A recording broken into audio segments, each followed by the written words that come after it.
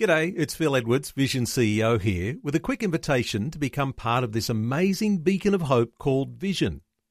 Together we can put our love into action to help people of all kinds build or rebuild their lives on the truth of God.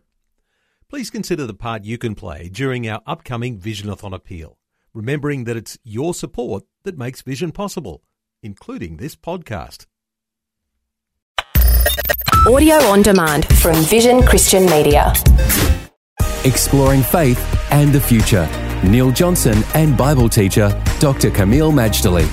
We're thoroughly enjoying our journey through Genesis and talking about the character of Jacob.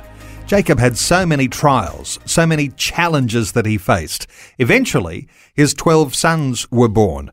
But let's talk about what is one of those special events in the life of Jacob, Camille, a time when he wrestled with God. There's a time we all need to wrestle with God, or what it really is diligently pursuing God, taking hold of Him, and not letting go. That's actually what Jacob was doing. Why is Jacob doing this? He wasn't known earlier as being a very spiritual man. It has to do with desperation. Desperation is no picnic. It makes you feel terrible in the gut. It's like a cloud over your head.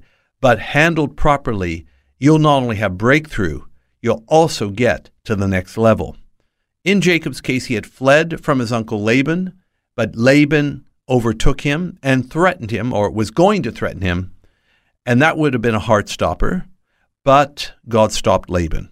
So Laban was on his back, but Esau was about to be in Jacob's face. Esau heard that Jacob was returning, and it says that Esau was coming with 400 men.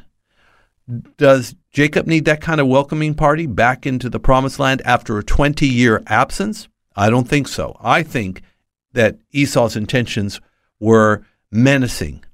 So what does a guy like Jacob do? He's got children, he's got wives, he's got substance. Everything was at risk. So he presses into the presence of God at a place called Peniel. He takes hold of God. He holds on so tightly his knuckles turn white.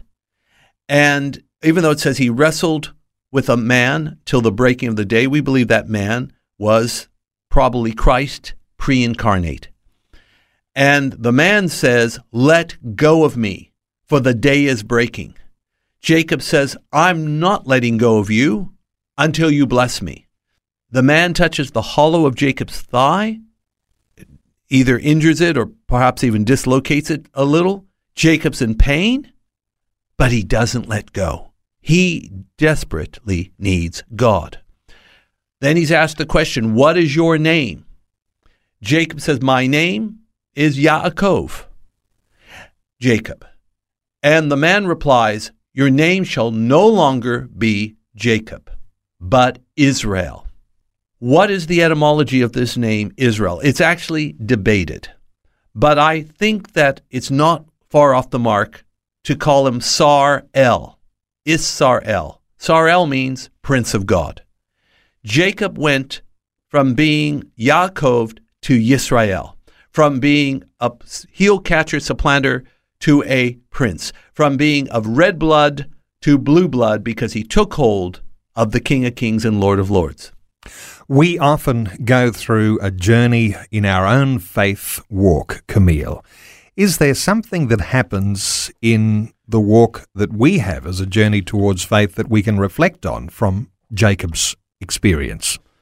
Well, I believe that it's really important to come to God, and especially come boldly to God in time of need. That's what Hebrews 4:16 tells us. Boldly come to the throne of grace, where you obtain mercy and find grace to help in time of need. Let's not be so laid back, laissez-faire in our Christian walk. Let's be proactive, let's be intentional, let's be purposeful, and let's press toward the prize.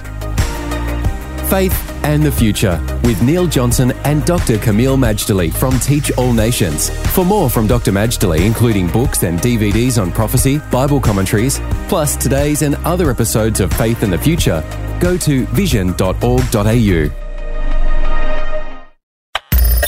Thanks for taking time to listen to this audio on demand from Vision Christian Media.